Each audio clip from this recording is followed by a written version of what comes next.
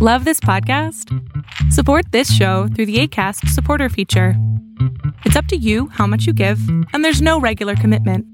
Just click the link in the show description to support now. As a person with a very deep voice, I'm hired all the time for advertising campaigns.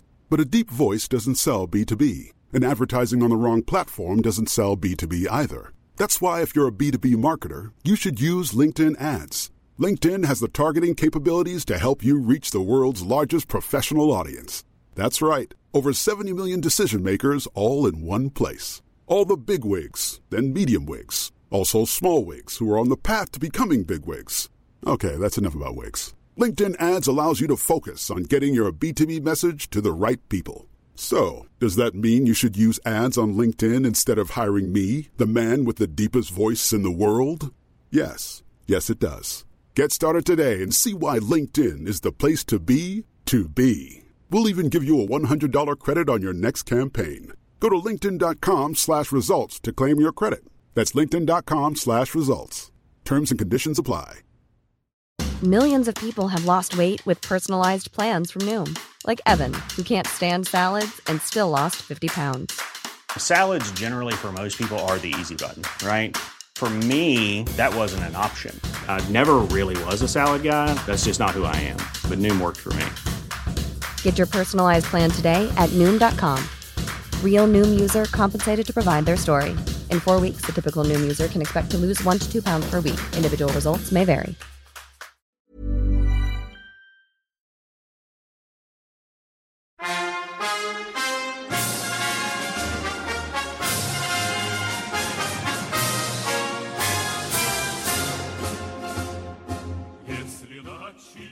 Greetings, comrades, and welcome to the Eastern Border. This time we continue delving into Siberia.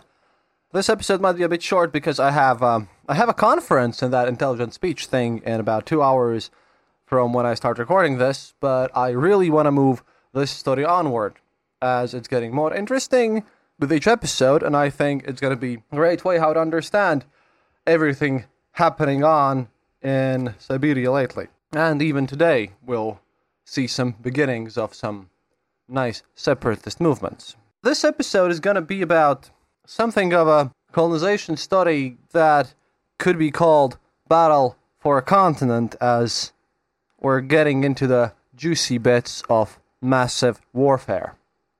The size of the so-called army that accompanied Yermak, and well, if you don't know who Yermak is, please go back and listen to the part 1 and part 2 of these episodes.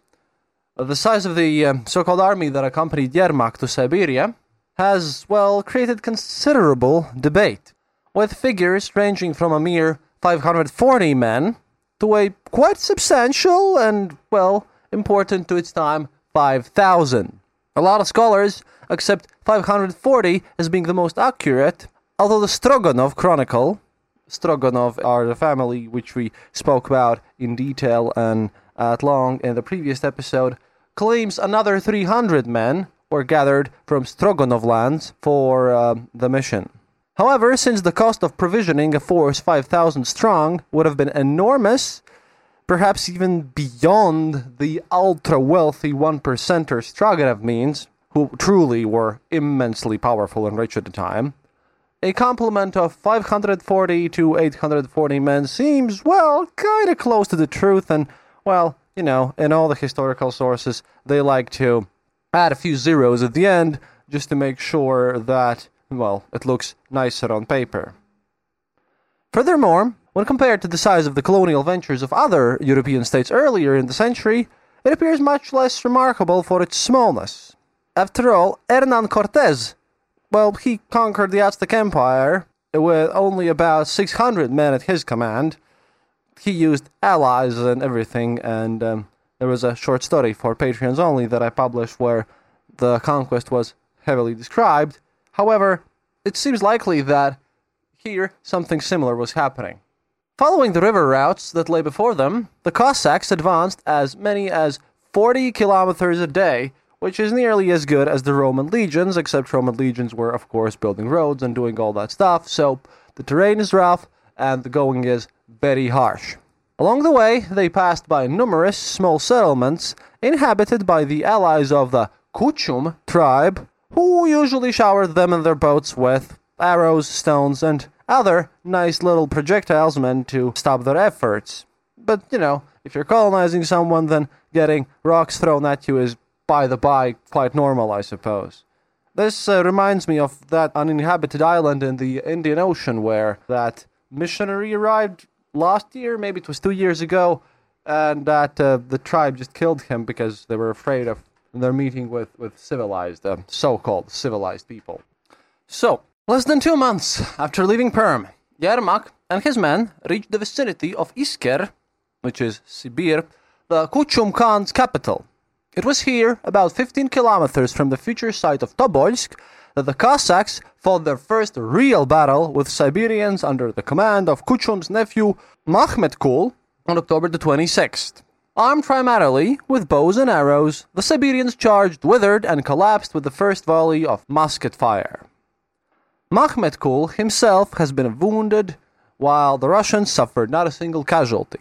And if you read John Keegan's History of Warfare book, which contains a lot of mistakes, I must admit, however, it's a really good book in other aspects. Yeah, there he also shows that only when musket fire became widespread and wildly available to the Russian people, only then, basically, they could overcome the enormous and great weapons system that was the composite bow of the Tatarian people. Upon learning of his nephew's defeat, Kuchum and his followers abandoned Isker for the safety of surrounding forests, and Yermak and his men occupied the town the same evening, celebrating what has come to be viewed traditionally as the conquest of Siberia.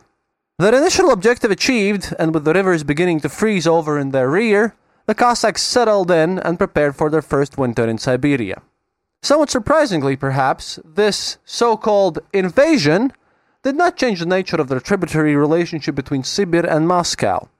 In fact, the arrangement had been relatively short-lived and had ceased to exist by the autumn of 1581. When Kazan and Astrakhan were conquered by Moscow in 1552 and 1556 respectively, the rulers of Sibir were the brothers Yedigir and Bibkulat. In response to the threat posed by Muscovite encroachment, they believed it was in the Khanat's best interests to enter into a tributary relationship with Moscow, which, as was mentioned earlier, Yediger did in 1555. His motivation, however, seems to have originated in the desire to find an ally against his neighbors, most notably Kuchum.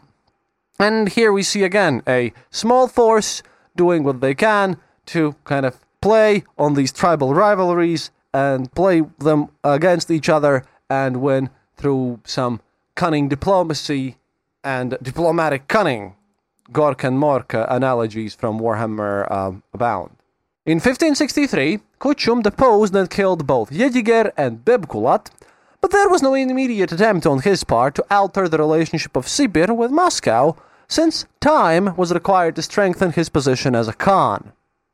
As late as 1569, an agreement was reached between Moscow and Sibir, whereby Muscovy would act as the Khanat's protector on condition that the citizens of Sibir pay 1,000 sables a year in tribute.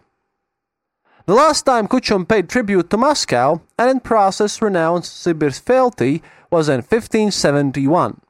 The decision to proceed in this fashion appears to have been based on the fact that Russians had recently suffered their first major defeat in the Livonian War, which is, well, listen to the history of Crusades, they have a lot of stories about that, and on the ability of the Crimean Tatars under Devlet Girey to sack and partially burn Moscow.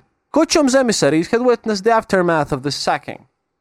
The following year, the Chechermis, which is modern Mari people, living along the Volga above Kazan, revolted and pillaged Russian settlements on the Kama and Chushovaya rivers, possibly at Kuchum's urging.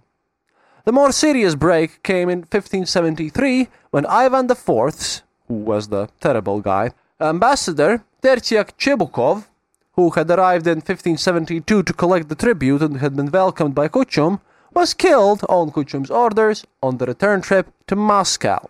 With Sibir's status as a Muscovite vassal effectively ended, Moscow reacted in 1574 by granting the Stroganovs the right to establish fortified positions on the eastern slopes of Urals.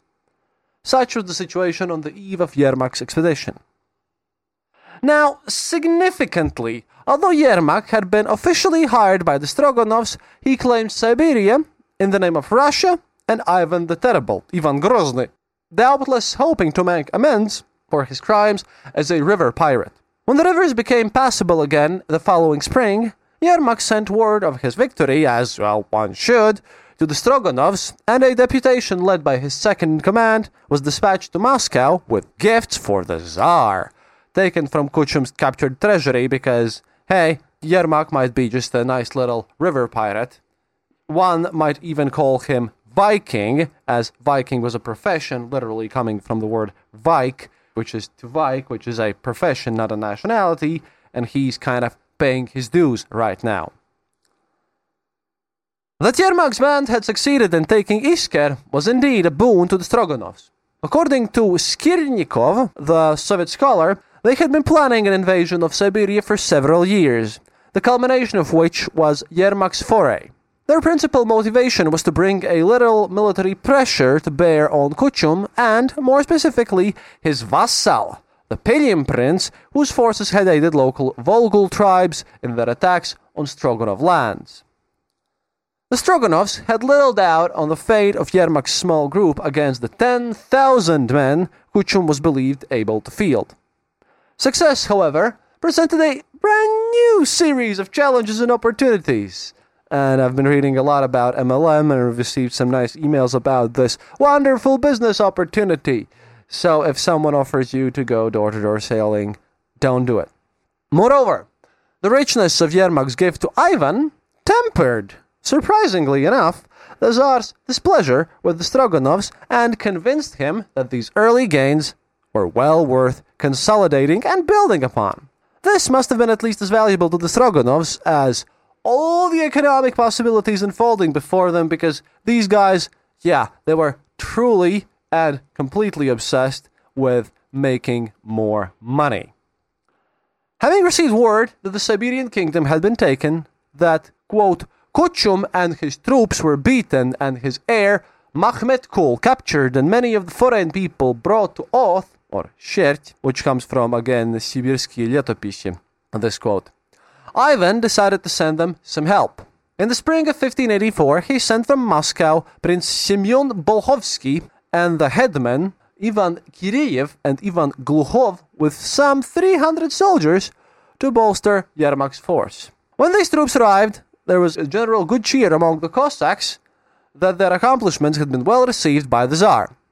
But not everything is easy when we're talking about Tsar Ivan the Terrible, because things can happen in an instant, such as, there is this nice little picture by, I guess, Ilya Repin, where Tsar kills his own son. Over the coming winter, despite being able to store up some of the fruits from hunting and fishing expeditions and some trade with local peoples, the Russians exhausted their provisions, and many starved to death, including the Bolkhovsky, which Tsar had sent over to help.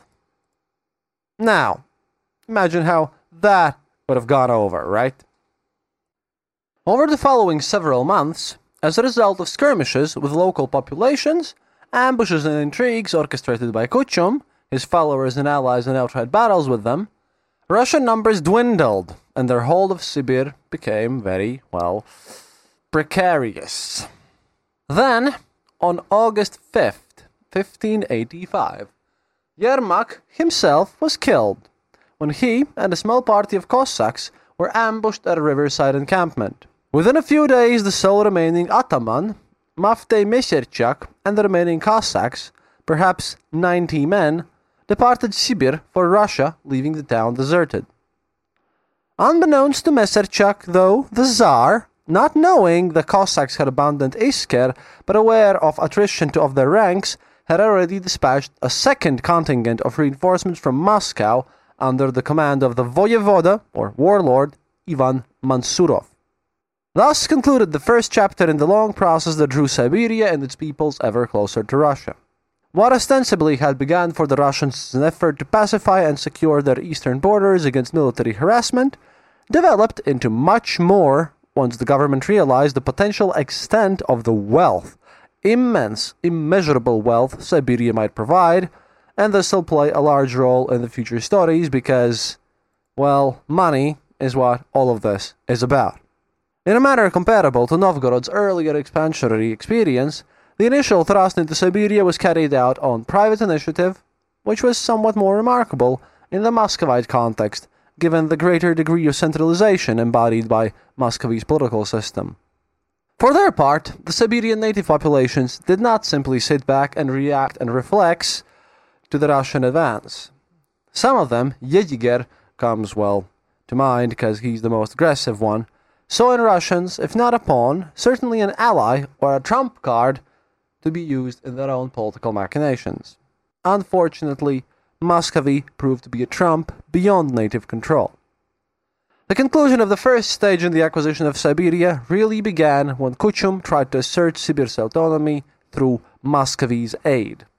Although the government was at first reluctant to authorize any type of invasion, Tertyak, Chebukov's murder, provided ample grounds for Moscow to adopt a more hostile position towards Sibir. And now we move on to Ivan Mansurov, which then begins the so-called second phase of the invasions. Hey guys, Annette here. Hope you are enjoying our new episode of The Eastern Border. As always, a big thank you to all of our Patreons. The show would not be possible without your help. If you are not a Patreon and would like to become one, head over to the Eastern Border page on patreon.com. Please remember to also follow us on our social media like Twitter, where we are known as Eastern_Border, and on our Facebook page. We also have a Discord server, so if you're interested in that, find the link in the description of this podcast. That's it for now. See you online. This podcast brought to you by RussianVoiceovers.eu. Enjoy. Tired of ads barging into your favorite news podcasts? Good news. Ad-free listening is available on Amazon Music for all the music plus top podcasts included with your Prime membership. Stay up to date on everything newsworthy by downloading the Amazon Music app for free or go to amazon.com/news ad free. That's amazon.com/news ad free to catch up on the latest episodes without the ads. Millions of people have lost weight with personalized plans from Noom. Like Evan, who can't stand salads and still lost 50 pounds. Salads generally for most people are the easy button, right? For me, that wasn't an option. I never really was a salad guy. That's just not who I am. But Noom worked for me. Get your personalized plan today at Noom.com. Real Noom user compensated to provide their story. In 4 weeks, the typical Noom user can expect to lose 1 to 2 pounds per week. Individual results may vary.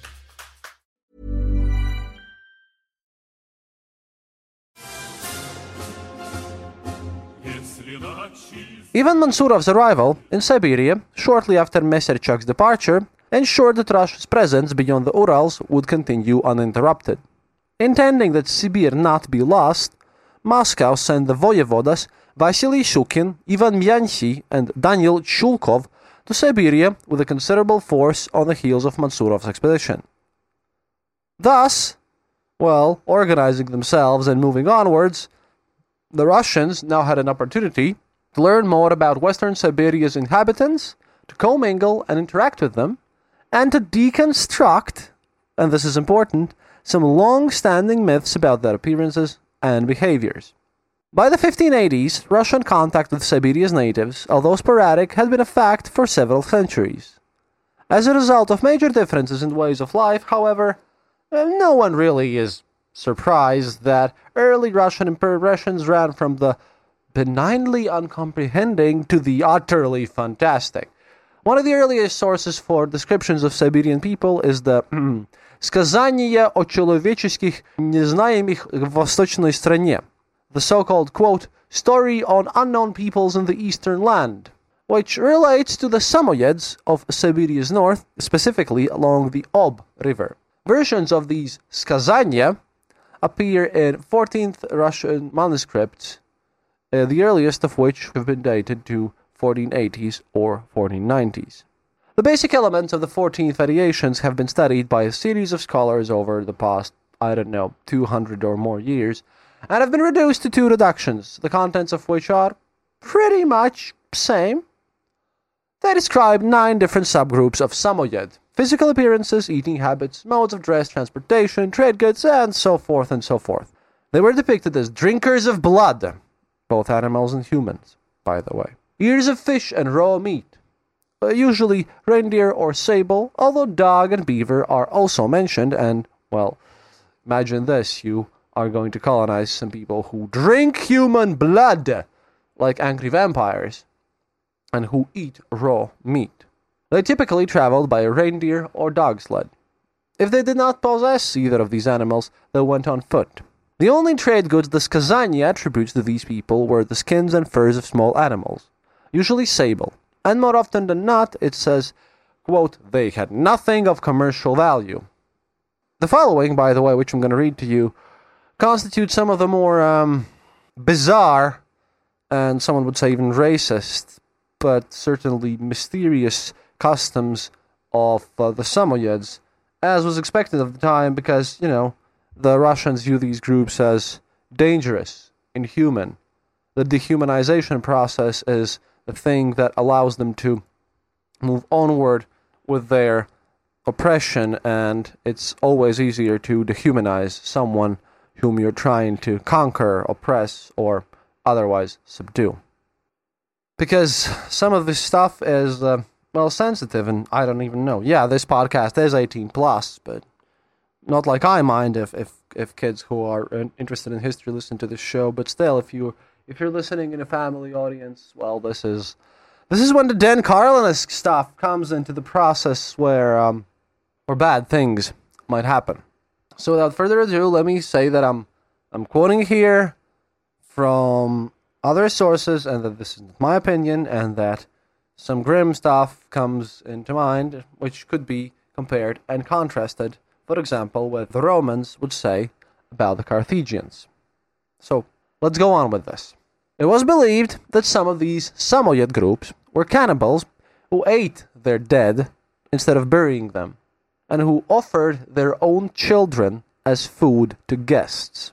If any visitor to one of their camps should die while there, then he, too, would be eaten. Again, if you're a guest, then even these tribal societies have rules of hospitality, but if you die there, then you don't get a burial, you become someone's breakfast. Which is sad and quite likely untrue. Maybe only in times of famine, but, well then, in Eastern Europe, there are very few people who haven't suffered through extreme famine, whose relatives have suffered through extreme famine. To other groups were ascribed strange physical traits. Some were described as having their mouths on their foreheads and of being incapable of speech, while others had no heads at all, with their mouths between their shoulders and their eyes on their chests. Still others were seen as only half human, being covered in hair like a dog from the waist down. Certain groups were said to die for 2 months each winter. At the appointed time, an individual would stop where he was and sit down. Water would issue from his nose, as from a faucet, and freeze to the ground. There, he would, according to this, remain for a couple of months, until, like the sun's return in summer, he revived, this pattern of death, rebirth, to be repeated all over the years, like an unending cycle. Concerning a group known as the Kamienskaya Samoyed, which lived in and near the Ural Mountains, it was related that from the mountains one could see their dead crying by the seashore, being driven by a giant with iron fingers. By no means a complete recounting of the Skazania. The previous descriptions form quite a representative range of perceptions that many Russians would have had on their Siberian neighbors in the late 15th and early 16th centuries before they moved on to conquer this. As a result of these fantastic natures of some of the Skazania's content, people could be tempted to conclude that it was the product of the overactive imagination of some people who were just there to observe, but did not even bother to comprehend the customs that they witnessed. Pilguzhov, who believes it was informed by several sources rather than a single one, notes that, quote, "The place of actual experience is at times concerned with an imaginary reality, the stories of the first explorers being turned into visionary descriptions of the world beyond," end quote. And indeed, some contemporary Russians considered that these accounts of the eastern lands were, quote, "compromised three-quarters of rumors, for the most part even of the tall tales of merchants," end quote. Nonetheless, there are enough factual elements contained in these skazania that Pilguzhov regards it as the first non-abstract descriptive overview of Siberia and some of its people who managed to eke out an existence in that harsh land. Now, fanciful perceptions aside, the Russians had had some considerable exposure to the ways of life of the indigenous populations of Siberia and of their cousins to the west to the Ural Mountains. And let's talk about the real lifestyles of these people, as they are all going to be absorbed. Sometimes, you really have to talk about your sort of fellow, sort of not, but still tribal people, and, well, how did the tribes of what eventually became the many peoples of Russia live? Their social and political organizations and economies of some certain Western Siberian groups, specifically the very previously mentioned Samoyeds. And of course, we also need to talk about the Ostyaks, which are the modern Khanty, and Vogols, the modern Mansil. Now, I will use the term knyaz, or prince, here, which is encountered in many of the Russian sources, because, they're semi-tribal, semi-kingdom societies, and this application can be very misleading, because, they're more like tribal communes, and despite wielding considerable power over their kinsmen, and possessing a certain degree of wealth and silver, and furs, and other goods, the notions of noble lineages, and of any inherent social superiority resulting from birth into a certain family, were, well, largely alien to the aforementioned peoples, and, well, in Latvia, modern-day Latvian territory, we also had our tribes, and there was this term labietis, or the good one, which would translate into the noble, literally, somewhat similar term, but it can be an earned term, right? It's not exactly the same as a noble. Moreover, the system of duties and obligations that existed between royalty and subjects in the early European model were explicitly or implicitly expressed. Well, that's, it's kind of parcel of what terms like prince, king, or lord conjure up. There's like this direct vassalization and the kind of relationship of these responsibilities that you give your vassals land and then they protect you and everything. Yeah, and this kind of developed to a much lesser extent, if at all, even, by these tribes that I'm going to be talking about here. Thus, these native chieftains were referred to as princes by the Russians solely because of their position in the clans, well, and only then where they most closely resembled that of a European prince. It's important to remember this distinction because it helps, to avoid misperceiving the native social dynamic when it's described in kind of very inexact European language. A fourth major group inhabiting Western Siberia, obviously, was the Tatars, to which the people of the Khanate of Sibir belonged. More advanced both socially and politically, most likely as a result of their Islamic heritage, they exerted considerable influence on some of their Ostyak and Vogol neighbors. However, I would like to talk about the tribal societies themselves because there are plenty of information about the Tartars everywhere and their descendants of the Mongols and everything, so they won't be getting much attention here. You can listen to The Wrath of the Khans by Dan Carlin and other sources. Because the Russian influence on and methods employed to bring the Siberians further into their orbit is kind of more important. But for the most part, the evils mentioned above, these Siberian tribes, they led nomadic lives. Despite being wanderers by nature, it is quite possible to delimit their areas of habitation, and, well, let's try to describe them.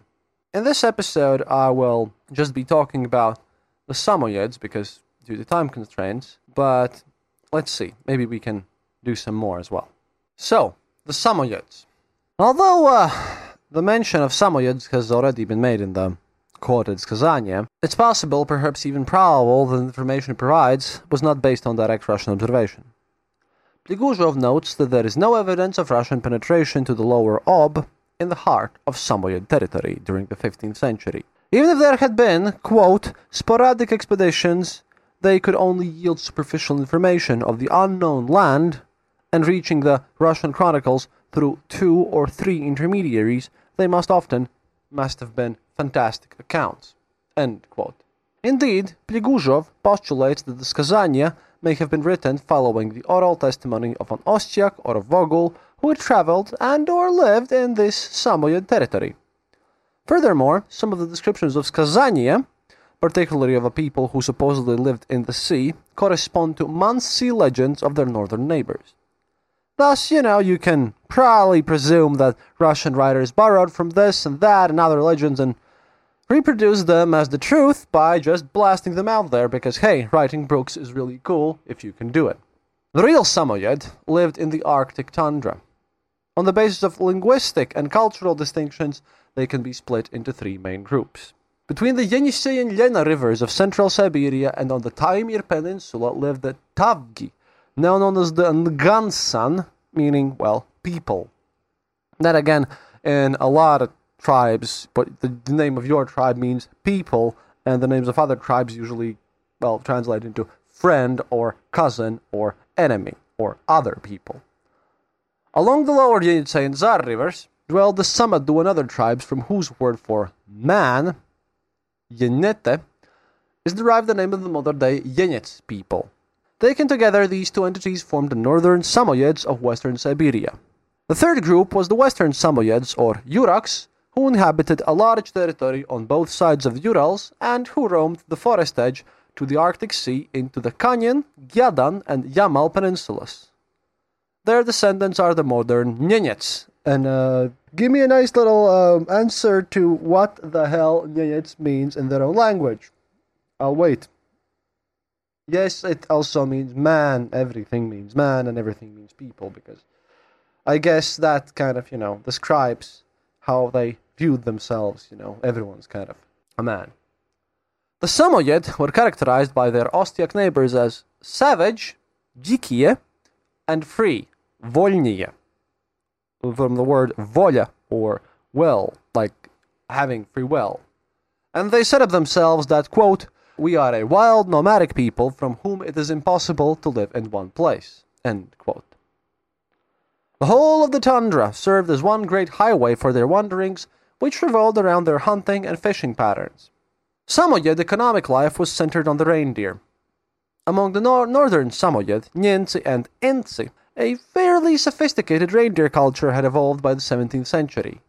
The animals had been domesticated, and most tribes had their own small herds, which were used chiefly as beasts of burden, holding the lightweight sledges that carried the Samoyeds' equipment, and dwellings, because, then you have to move, well, pretty hardcore, from place to place. In times of necessity, they could be slaughtered to supplement a meager hunt, and the practices of riding them, or milking the does, did not develop among the Samoyed, which is, interestingly enough, for people who subside on reindeer, as it did with the Tungus people farther to the east in central and eastern Siberia. Tame stock aside, the northern Samoyed were still semi-reliant upon wild reindeer to meet the tribe's needs and to help replenish any depletion in the numbers of the herd, which makes sense, because Siberia, comrades, is a very harsh place, and happiness is mandatory. While each family possessed a few reindeer for harnessing the sledges, they owned no herds and were wholly dependent upon hunting wild reindeer, following them on their seasonal migrations.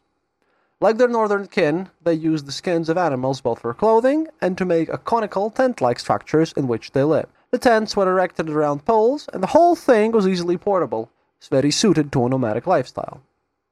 All articles of the Samoyed dress, parkas, mittens, boots, so-called dresses, were fashioned in the reindeer hides. And here I have to bring in some part of the Finno-Ugric history of the Finnish and Estonian people, and some part of the history of the Baltic people as well, because, well, according to Uldis Germanis in his history book Latviešu tautas piedzīvojumi, or The Adventures of the Latvian People, During the cold era, the reindeer came here first. Now they've all died out here in the Baltic states, but the reindeer came first, and with them the Indo-Europeans that would later become the Baltic tribes. We also follow the reindeer, so this is kind of an interesting comparison. Although we arrived here much earlier, obviously, but this in northern tribal parts, at least here in the northeastern parts of Europe, following the reindeer herds had been a very popular source of tribal migration and how, well, most tribes came to be where they actually were. While being the most important component on the Samoyed economy, the reindeer was not its sole object. They also hunted Arctic foxes for the skins, of which might also be used in the manufacture of clothing. For those groups living near the forest's edge, beaver and sable were typical quarry. In addition, they hunted for such waterfowl as geese and duck. Some groups hunted seals and walruses in the long sea inlets at the mouths of the Pechera, Ob, and Yenisei rivers, and they all caught fish, which formed the usual part of the Samoyed diet. A fairly regular element of the Samoyed travels was an annual trip to the mouth of the Ob, quote, to fish at the edge of the sea and to live on the islands, end quote. Sadly, I couldn't find a mention of how long this whole summer enterprise to the sea lasts every time, but because of the shortness of the warm season and, well, what is high Arctic, the trip was likely made in late spring or summer and was of extremely short duration. Now, what they got from these hunts, specifically furs, served as the main trade goods which the Samoyed offered. These, along with live reindeer, were exchanged with the Russians for flour and other foodstuffs. From the Ostiaks, they obtained softwood in return for fish products and, again, live reindeer. In the course of their movements, conflicts with other groups of Samoyeds over access to favorable hunting grounds and the best encampment sites were, super common as usual. Tribal societies, these tribal groups, clans, they clash with each other. The hostilities could be prolonged and violent, and they instilled a warlike nature into the Samoyed experience, which affected both intertribal relations and relations with neighboring Ostiaks and, of course, Russians. These tendencies also express themselves in another facet of Samoyed trade, which we have to talk about, obviously, because, again, tribal societies. Slaves. Prisoners taken in wars or raids on other tribes. Slaves, a lot more violent and a lot more interesting. До свидания, товарищ. To have purchased slaves from Samoyeds, and in 1644, a Russian serving man in the Berezov was reported to have exchanged some flour for a Samoyed girl. Despite the lack of an organized military, Samoyed tribesmen could be ferocious fighters. They, according to our documentation, preferred death to surrender and could be exceptionally cruel to their enemies. In 1645, the Streletsky Pятидесятник, commander of 50 soldiers, Ivan Sorotkin, was sent to pacify some, quote, thieving Samoyed, end quote, on the Taz River. He later wrote that, quote, they killed 9 men because they couldn't take the living ones with them. They argued with the dead and cut off their noses and fingers, end quote. There may have been some religious significance to such dismemberment, in that the souls of the dead enemy, lacking fingers, would not be able to hold weapons or grasp at the souls of the living. The principal weapons used for both hunting and warfare were spears, bows, and arrows, and a type of knife called an atkas, with a flared blade at the end of a long shaft, somewhat like a short spear. Most of their weaponry was of their own making, but they also obtained some of the Russian origin, either in direct trade with Russians or through the Ostiak middlemen. Wood, stone, and bone were the materials with which most tools were made, as was the case for all of Siberia's indigenous populations. However, Siberian material culture differed in one important respect from that of other native peoples, and, well, hey, in contrast to Baltic people, let's talk about North American people who lived there. Prior to the arrival of the Europeans, North American Indians, well, first people, I'm just going to call them Indians because that's what my sources use, but hey, no disrespect here, my fellow tribesmen. They had no contact with these so-called advanced, so-called civilized cultures. In contrast, Siberia, quote, as part of the old world cultural complex, was subject to many influences from the great civilizations of Eurasia, end quote. And this comes from Forzyth, the Siberian native experiences and stories, and etc., quoted before, including China and Persia. As a result, Metalworking, which was virtually non-existent in contemporary North America, was widespread long before the 17th century in Siberia, where all the indigenous cultures either worked iron themselves or used items made from it when they could be acquired through trade. The results were more efficient and durable tools and weapons that required less of an investment in time and energy for the repair and replacement of worn items. For obvious reasons, a nomadic existence was not conducive in the growth of large communities, specifically in a harsh environment such as the tundra. The requirements of feeding and clothing any sizable number of people would soon have outstripped the abilities of both the hunters and the natural resources to sustain them. Thus, the social organization of the Samoyed, indeed almost all of Siberia's peoples except the Tatars, was of a primitive nature. Generally, they were organized in patriarchal clans consisting of a very few families that traced descent from a common ancestor, often a mythical animal that served as the clan's totem. It would not, however, have been unusual to find groups no larger than a single family or an extended family, well, particularly in a poor hunting season or in times of famine, which were, as usual, super common because, hey, everyone gets to starve equally. Each clan represented an independent entity with its own ruler, or knyaz, as Russians would call them, as I mentioned previously, who was usually the oldest male member of the group. Like the vast majority of Siberian peoples, the Samoyed practiced exogamy, obviously looking outside the family of clan structure for mates. Now, the mating structure here and the marriage procedure is also interesting.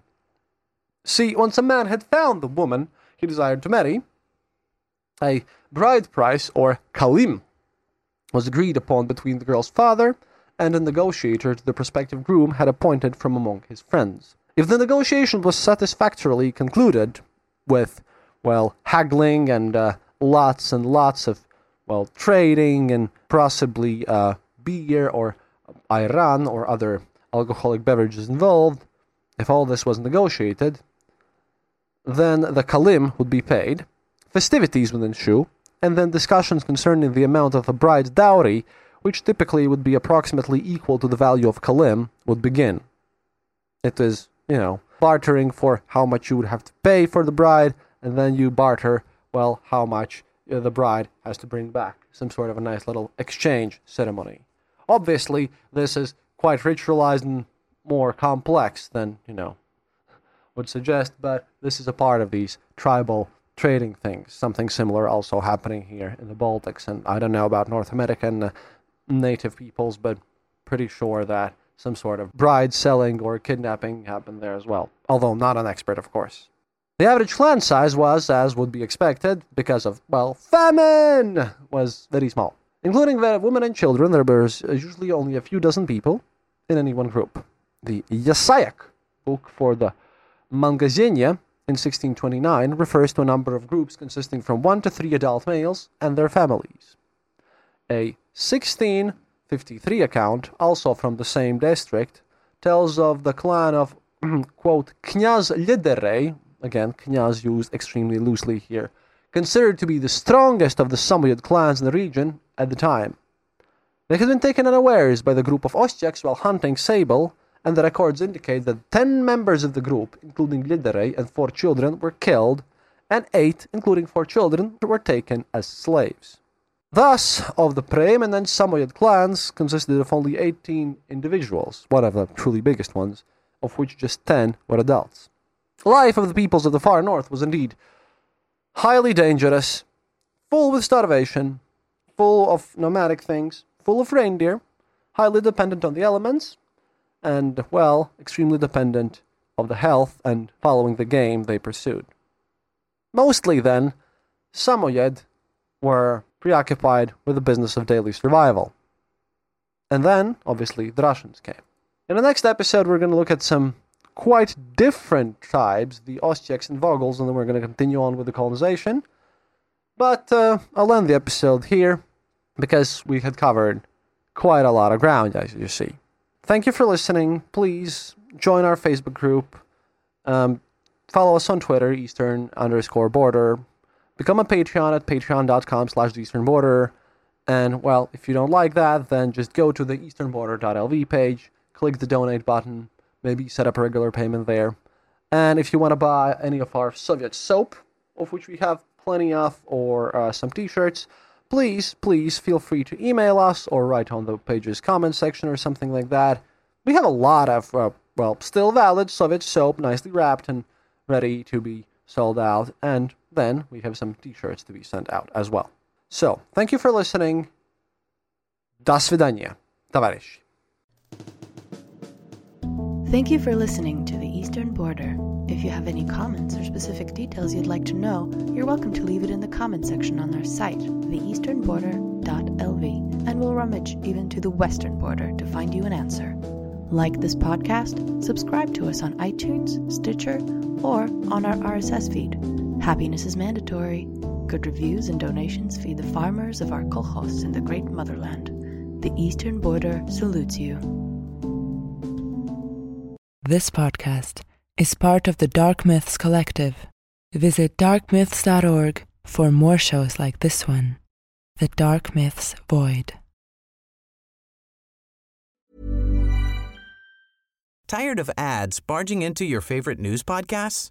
Good news. Ad-free listening is available on Amazon Music for all the music plus top podcasts included with your Prime membership.